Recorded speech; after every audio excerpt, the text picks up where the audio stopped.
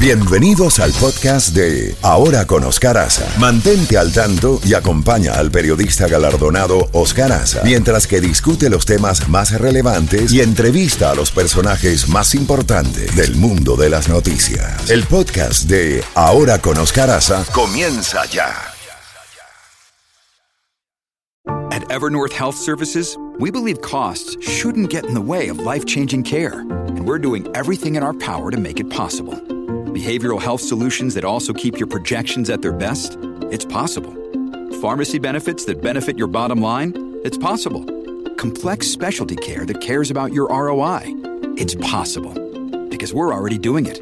All while saving businesses billions. That's Wonder made possible. Learn more at evernorth.com/wonder. En la mañana con más música, más noticias y la credibilidad de Oscar Aza. Oscar Aza en la Z Mañana. Por Z92. A continuación, en Ahora con Oscar Aza, el análisis profundo de la realidad internacional con el doctor Ricardo Israel. 8:03, doctor Ricardo Israel, bienvenido como siempre a su segmento. Hay dos hechos puntuales que quisiéramos conversar con usted. Bueno, el tema del Congreso del Partido Comunista de China, que como se esperaba ratificó un nuevo mandato para Xi Jinping, pero no lo que se había especulado de que se iba a declarar como presidente vitalicio, una especie de repetición del mandato de Mao Zedong, o Mao Zedong, como dicen en Occidente.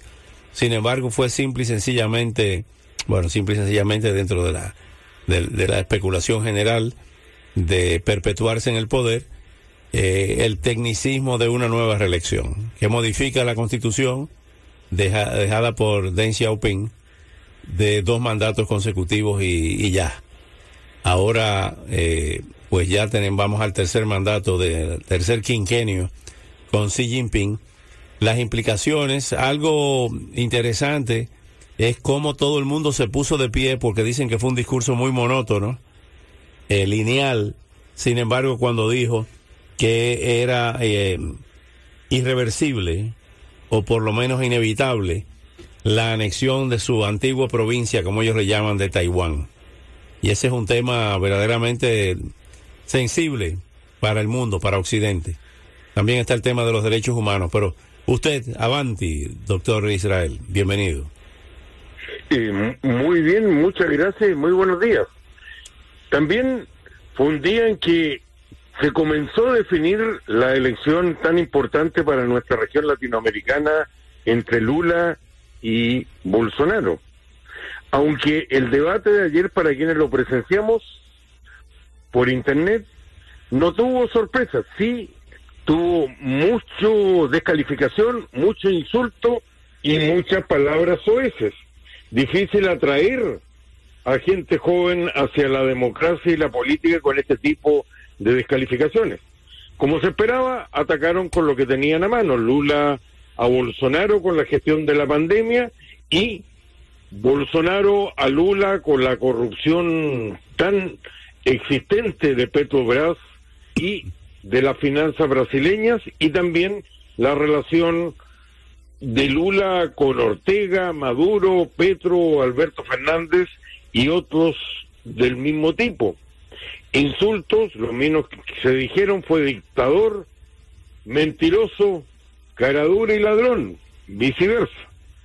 Pero todo parece indicar que vamos a tener un resultado que habrá que esperar el 30, que es el día de la elección, para saber efectivamente quién ganó, pero por ahora está entre los dos y muy cercano, curiosamente, a lo que quiso el régimen militar en su dictadura, establecer un bipartidismo en Brasil. Lo de China sigue dando sorpresas. Y es realmente algo muy importante lo que está ocurriendo. Yo creo que el proceso que se está iniciando es para comunicarle al mundo esta nueva etapa que se da a sí mismo China, y yo creo que tiene una fecha. Y esa fecha es nada menos que el 1 de octubre del año 2049. ¿Por qué esa fecha? Porque es el día del centenario de la República Popular China, la que instaló precisamente Mao después de ganar la guerra civil que envió a Taiwán precisamente a 2 millones de los perdedores encabezados por Chiang Kai-shek. Ahora, ¿qué ocurre? Y mucho tiene que ver con esa coreografía de este Congreso cuando se levantan todos, la mayoría inmensa, hombres chinos a aplaudir, tiene mucho que ver con el nacionalismo. Hay otra circunstancia en la cual el mundo se entera de muchas cosas de China a través de estos espectáculos coreográficos. Es la reunión anual, un par de semanas del Parlamento. Llega gente también de toda China, representantes, no se reúnen colectivamente más que ese periodo, y es una forma de comunicarle al mundo qué es lo que viene el próximo año desde el punto de vista legislativo, y que como sabemos no hay un debate, sino una sanción de lo que ha decidido algo que todavía no sabemos en el Congreso. El poder individual está en Xi, pero también está acompañado por el poder partidario, que es el todopoderoso Politburó. Y ahí, salvo que no hay mujeres todavía, no tenemos otra indicación o otra información que cuando se sepa cómo quedó en definitiva la correlación de fuerzas internas. El nacionalismo en la fuerza, y yo creo que en esta etapa, en la cual ya se acabó con un tabú que había instalado Deng Xiaoping, ese tabú era que se normalizaba la relación con 2 periodos para cada uno de los presidentes. Ahora eso se rebajó. No sabemos hasta dónde llega, pero esta sesión todavía no ha terminado. Habrá que esperar hasta el día domingo. Ya sabemos el discurso en el que ¿a quién le dio importancia? Le dio importancia a criticar algo que es muy importante para los chinos, criticar la interferencia, lo que ellos llaman la interferencia extranjera, y utilizar para descalificar estas 2 palabras, que están en todas y cada una de las declaraciones que ellos firman: el separatismo, y así se refieren a la violación de derechos humanos de la minoría musulmana, y también el terrorismo, que lo utilizan frecuentemente. Hoy le comunicaron, como lo hacen los papas, Urbi et Orbi, que es lo que pretenden, y lo que pretenden es reafirmar, y ahí está el peligro, su actitud hacia Taiwán. La diferencia está en que hoy día China tiene los elementos militares como para abordar el tema de Taiwán. China ha ido cumpliendo metódica y sistemáticamente el proceso de desmaoización. Mao sigue siendo la figura rutilante en algo que nos cuesta entender, pero para ellos es la persona que le devolvió el honor y la dignidad nacional. Un poco el discurso de Putin también en Rusia, porque no hay que olvidar, y usted lo recordaba con los imperios el día viernes, que China en su milenaria historia, durante la gran mayoría de esos años milenarios, ha sido más poderosa que Occidente. El proceso de decadencia comienza cuando, y es un gran misterio de la historia del mundo, ¿por qué fue Occidente el que conquistó a China y no China, que quemó literalmente las naves cuando comenzó el proceso de expansión colonial de Europa, cuando era más poderosa que aquella? Recordemos que cuando hay toda una generación, y sin eso no se entiende nada de lo que ocurre en China, afectada, dolida, humillada por la revolución cultural, que es enviada a distintas partes y que reaparece encabezada por un ex secretario general del partido como Deng Xiaoping, para, junto con la mano que le ofrecen la dupla Kissinger y Nixon de apertura a Occidente, que le da los medios como para realizar esta transformación, de lo que llaman los 4 grandes transformaciones. La primera fue la agricultura, alimentar a su gente. La segunda es la industria, y todos somos testigos de cómo China se ha convertido en la fábrica del mundo.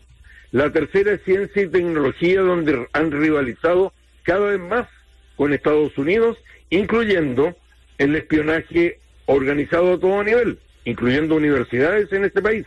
Y la cuarta, Fuerzas Armadas, y es esa etapa en la cual China avanza y compromete aún más esfuerzos.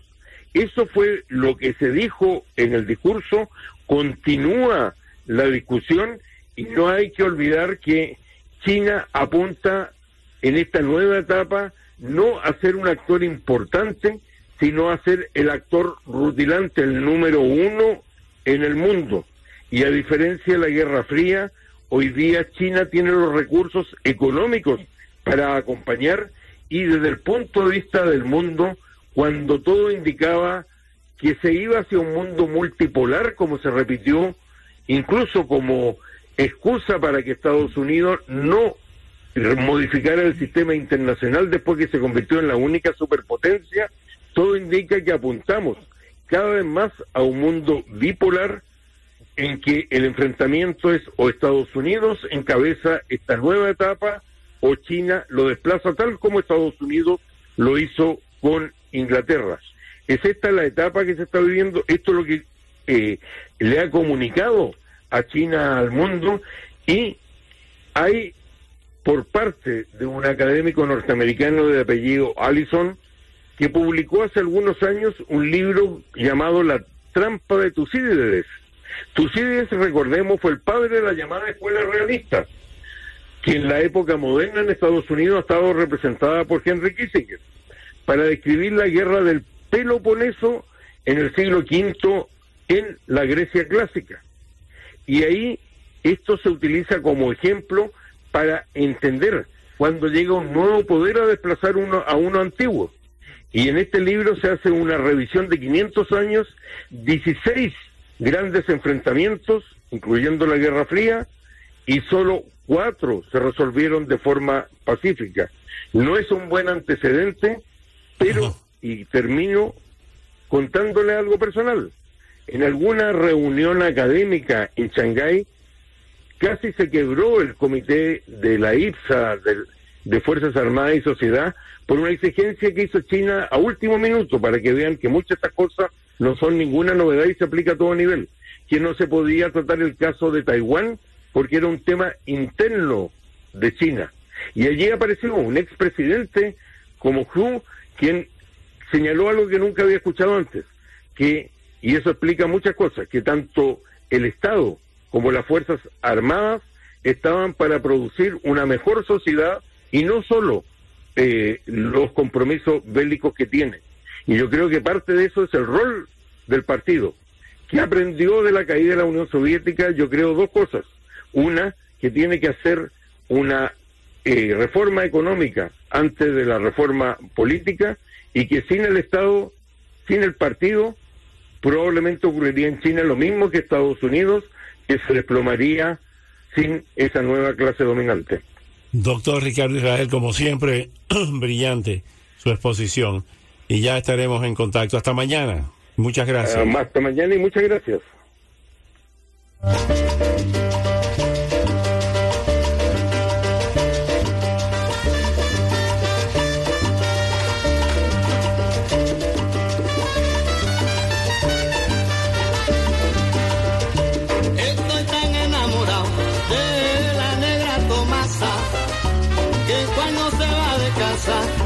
Qué triste me pongo, es que estoy tan enamorado de la negrita Comasa, que cuando se va de casa, pero qué triste me pongo.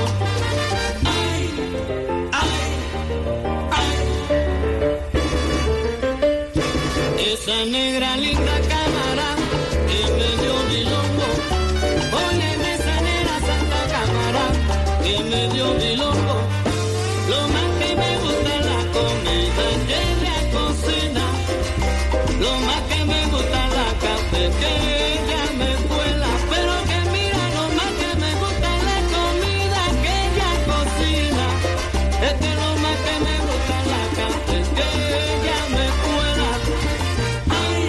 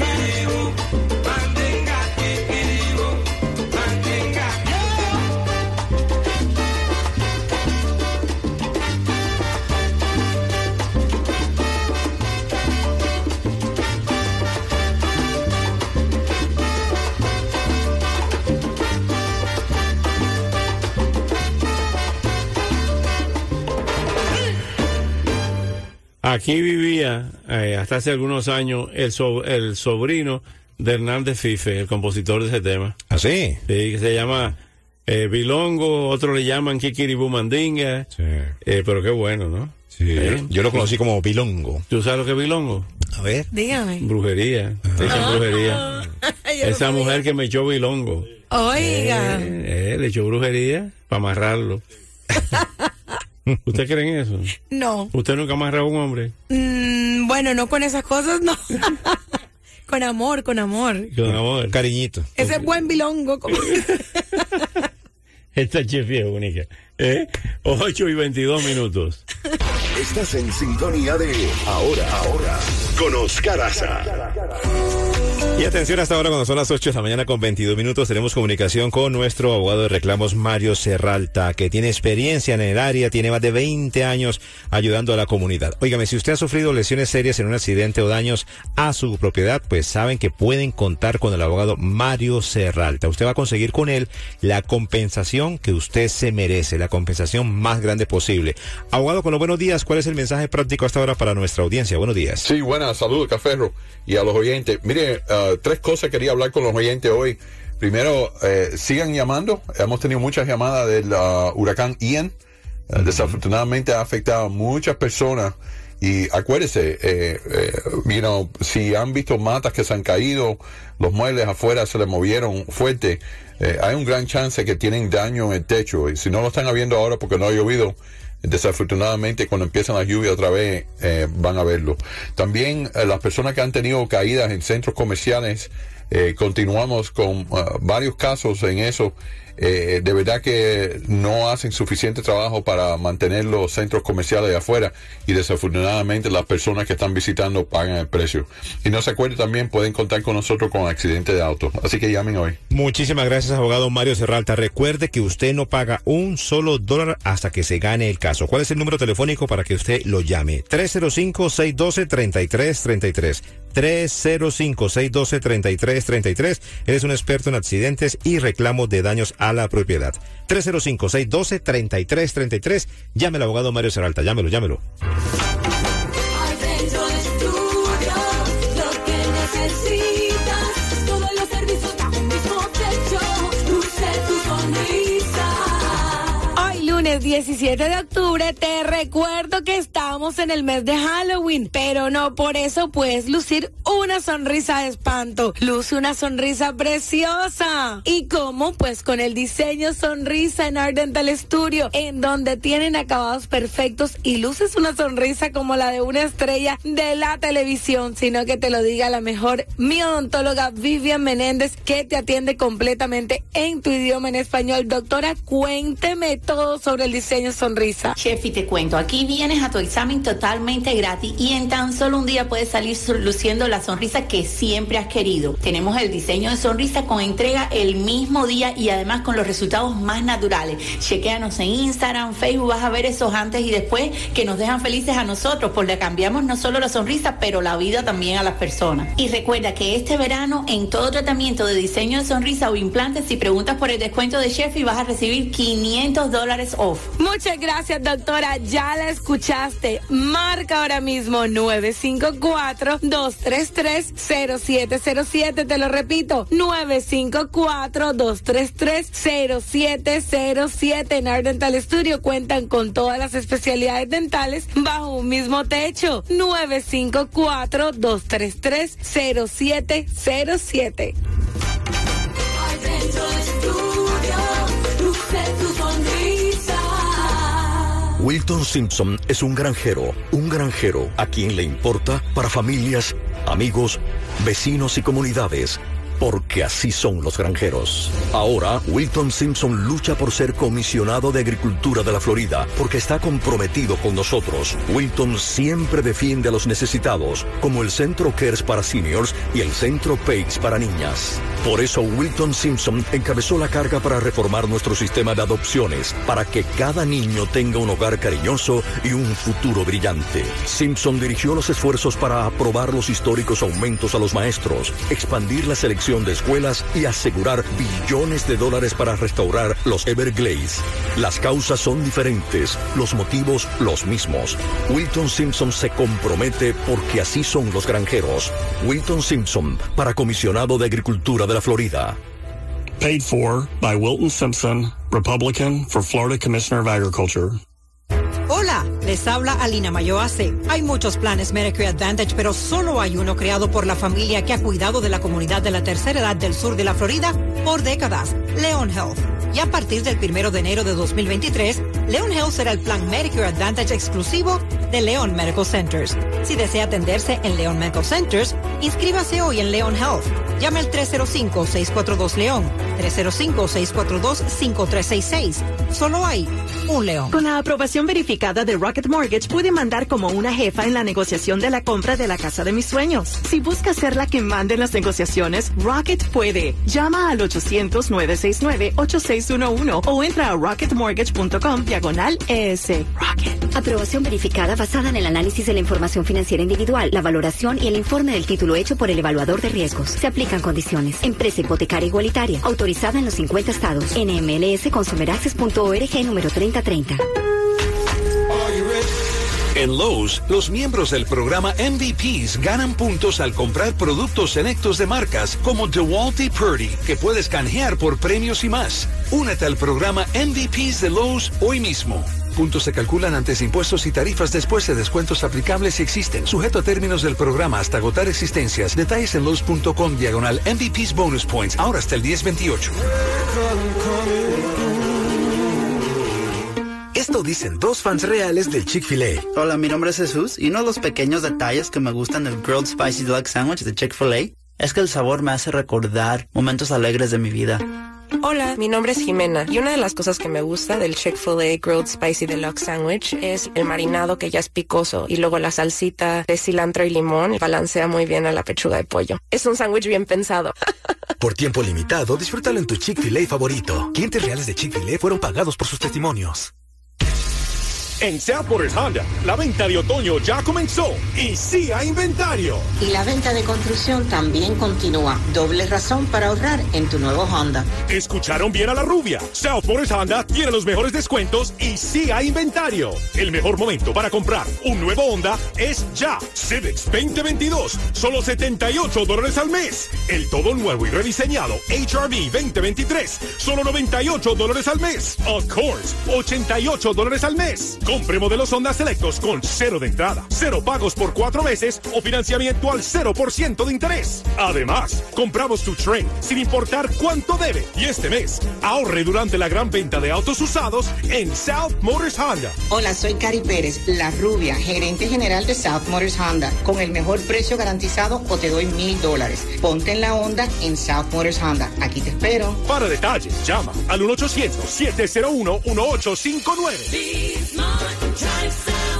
Alquileres impagables, costos de seguros y de servicios públicos por las nubes, escasez de maestros en las escuelas. Los problemas de Florida son serios y necesitan atención inmediata. A DeSantis solo le importan sus aspiraciones políticas y deja desatendidas las necesidades de las familias trabajadoras de Florida. DeSantis mantiene contentos a sus donantes ricos mientras ataca a nuestras escuelas y crea divisiones en nuestra comunidad. Además, engaña a refugiados que escapan de la persecución en sus países y deja que las compañías de seguros y de servicios aumenten sus precios indiscriminadamente. Nuestras familias trabajadoras no pueden aguantar más. Necesitamos un gobernador que ponga los intereses de Florida primero. Y para DeSantis, la prioridad es él. Es hora de votar por Charlie Crist para gobernador y Carla Hernández para vicegobernadora. Anuncio político pagado por Florida for All Inc. 10.800 Biscayne Boulevard Suite, 1050, Miami, Florida, 33.161. Independientemente de cualquier candidato. No autorizado por ningún candidato o comité de candidatos.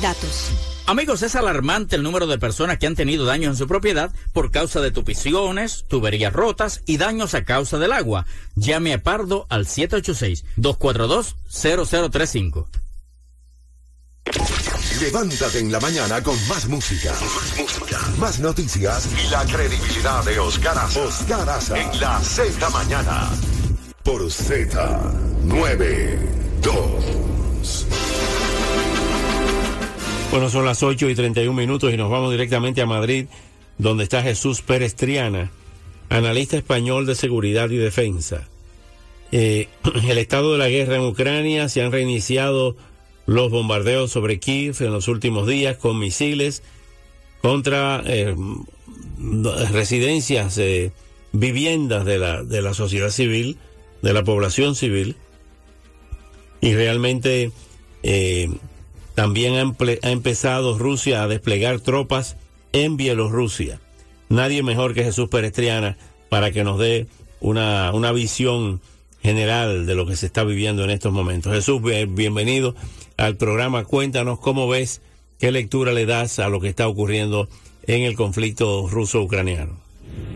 Buenos días. Buenos días, estoy encantado de estar de vuelta. A ver, lo que hemos visto es que la guerra en el plano militar, Rusia ha perdido la iniciativa. En el sur ahora mismo hay una ofensiva en la provincia de Gerson, en la que están llamando la iniciativa a los ucranianos. Hay un cerrojazo informativo. Es decir, ellos han pedido que por favor no se comparta ninguna información, no haya fotos ni vídeos para no darle oportunidades a la inteligencia rusa. También en el noreste están llamando la iniciativa, y ante ese panorama en el que militarmente no hay más que retrocesos rusos, pues la estrategia que está llevando Vladimir Putin es lo que se llama una estrategia de imposición de costes. Tratar de hacer la vida lo más miserable, lo más triste posible a la población rusa ucraniana, para que haya una presión de la sociedad civil, hay una presión de la sociedad ucraniana sobre su presidente, pidiéndole que se siente a negociar con Vladimir Putin. La cuestión es que si uno compara los medios que en una guerra moderna de alta tecnología y de alta intensidad ha puesto Estados Unidos, pensemos en la operación Tormenta del Desierto, Desert Storm en el 1991, en el 2003, o incluso en Libia, con los medios que tiene Rusia, pues los medios de Rusia son muy limitados. Por mucho sufrimiento que estemos viendo en los medios de comunicación, la capacidad rusa de mantener una campaña intensa y extendida en el tiempo de misiles de cruceros y de drones, pues es muchísimo más limitada. Y es más, el hecho de que están usando drones iraníes no es más que un reconocimiento de la escasez de los depósitos de municiones rusos, que ahora están teniendo que comprar tecnología fuera. O sea, además, esto ya es el colmo de ver cómo Rusia necesita tecnología de Irán y no al respecto. Entonces, la capacidad rusa de castigar a la población ucraniana a mí me parece limitada, y además la experiencia histórica dice que este tipo de campañas nunca pone a la opinión de un país en contra de su gobierno. Entonces, los resultados prácticos de esta campaña de ataques rusos va a ser limitada.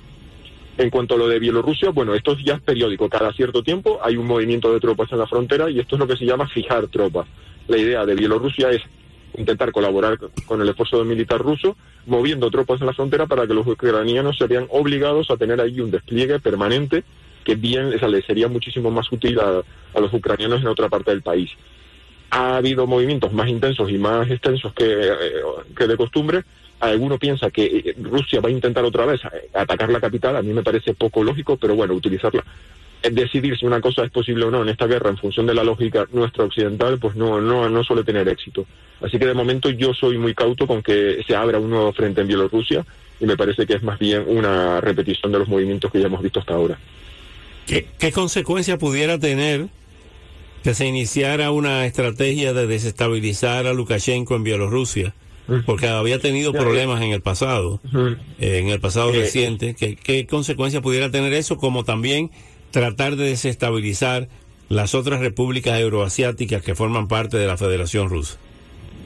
Claro, efectivamente, ese es el problema, que la diferencia entre Vladimir Putin y el presidente Lukashenko es que los dos están agarrados al poder con una solidez totalmente diferente. Lukashenko se ha visto contestado en las calles, en lo que se dice que eso se entiende como un pucherazo electoral, que eso sacó mucha gente en la calle, y aparte sabemos, porque ha habido sabotajes y ha habido pues al menos declaraciones y rumores de que tanto la propia sociedad bielorrusa como las propias Fuerzas Armadas bielorrusas no están para nada de acuerdo con esta guerra y participar. Entonces, que Bielorrusia entrase en una guerra, teniendo en cuenta además que tiene un ejército muchísimo más débil que el ruso, y si ya al ejército ruso le costó intentar llegar a la capital ucraniana, tuvo muchas bajas y tuvo que al final retirarse, imaginemos lo que podría suceder con un ejército aún más débil como el bielorruso. Entonces, yo creo que esto lo tiene clarísimo Lukashenko, y sabe que además implicar a su país en una guerra, porque si para un ruso se le puede tratar de convencer de que participa en la invasión de Ucrania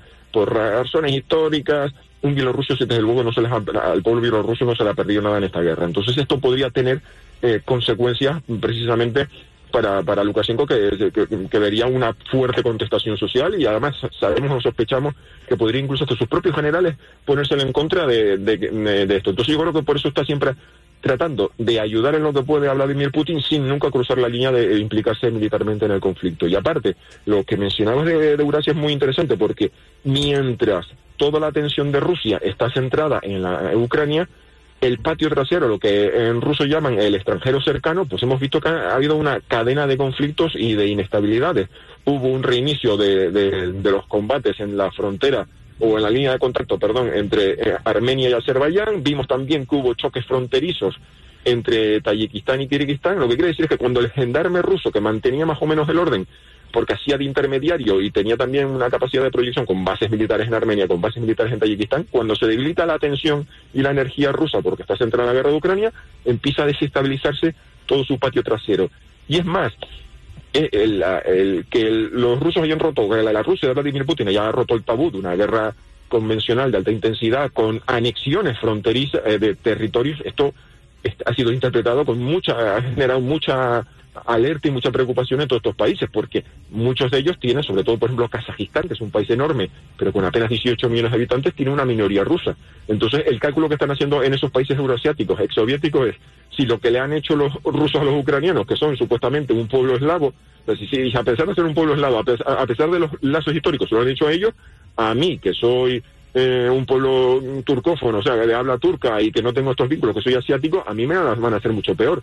Entonces, por ejemplo, lo que hemos visto es que Kazajistán, que es un país enorme, que tiene grandes recursos naturales y que sabe que es codiciado por la superpotencia, o que al menos tienen interés en ellos, pues se ha ido corriendo a abrirle las puertas a China, y ha desembarcado allí el presidente chino, que dijo unas declaraciones muy claras y muy contundentes de que respetaban la soberanía, independencia y autonomía de Kazajistán. Es un mensaje a Rusia diciendo: no vamos a permitir que hagas con Kazajistán lo que has hecho con Ucrania, y nosotros vamos a apoyar a un Kazajistán que sea totalmente autónomo. Entonces, la guerra de Ucrania está teniendo consecuencias en el patio trasero de Rusia, que está viendo como sus antiguos países, que eran países que formaban parte de la Unión Soviética, están buscando nuevos socios, y sobre todo ya el mensaje que vimos en la cumbre reciente, en la que el mismísimo presidente de Tayikistán dijo que ya se había pasado la época de que les trataban con muy poco respeto.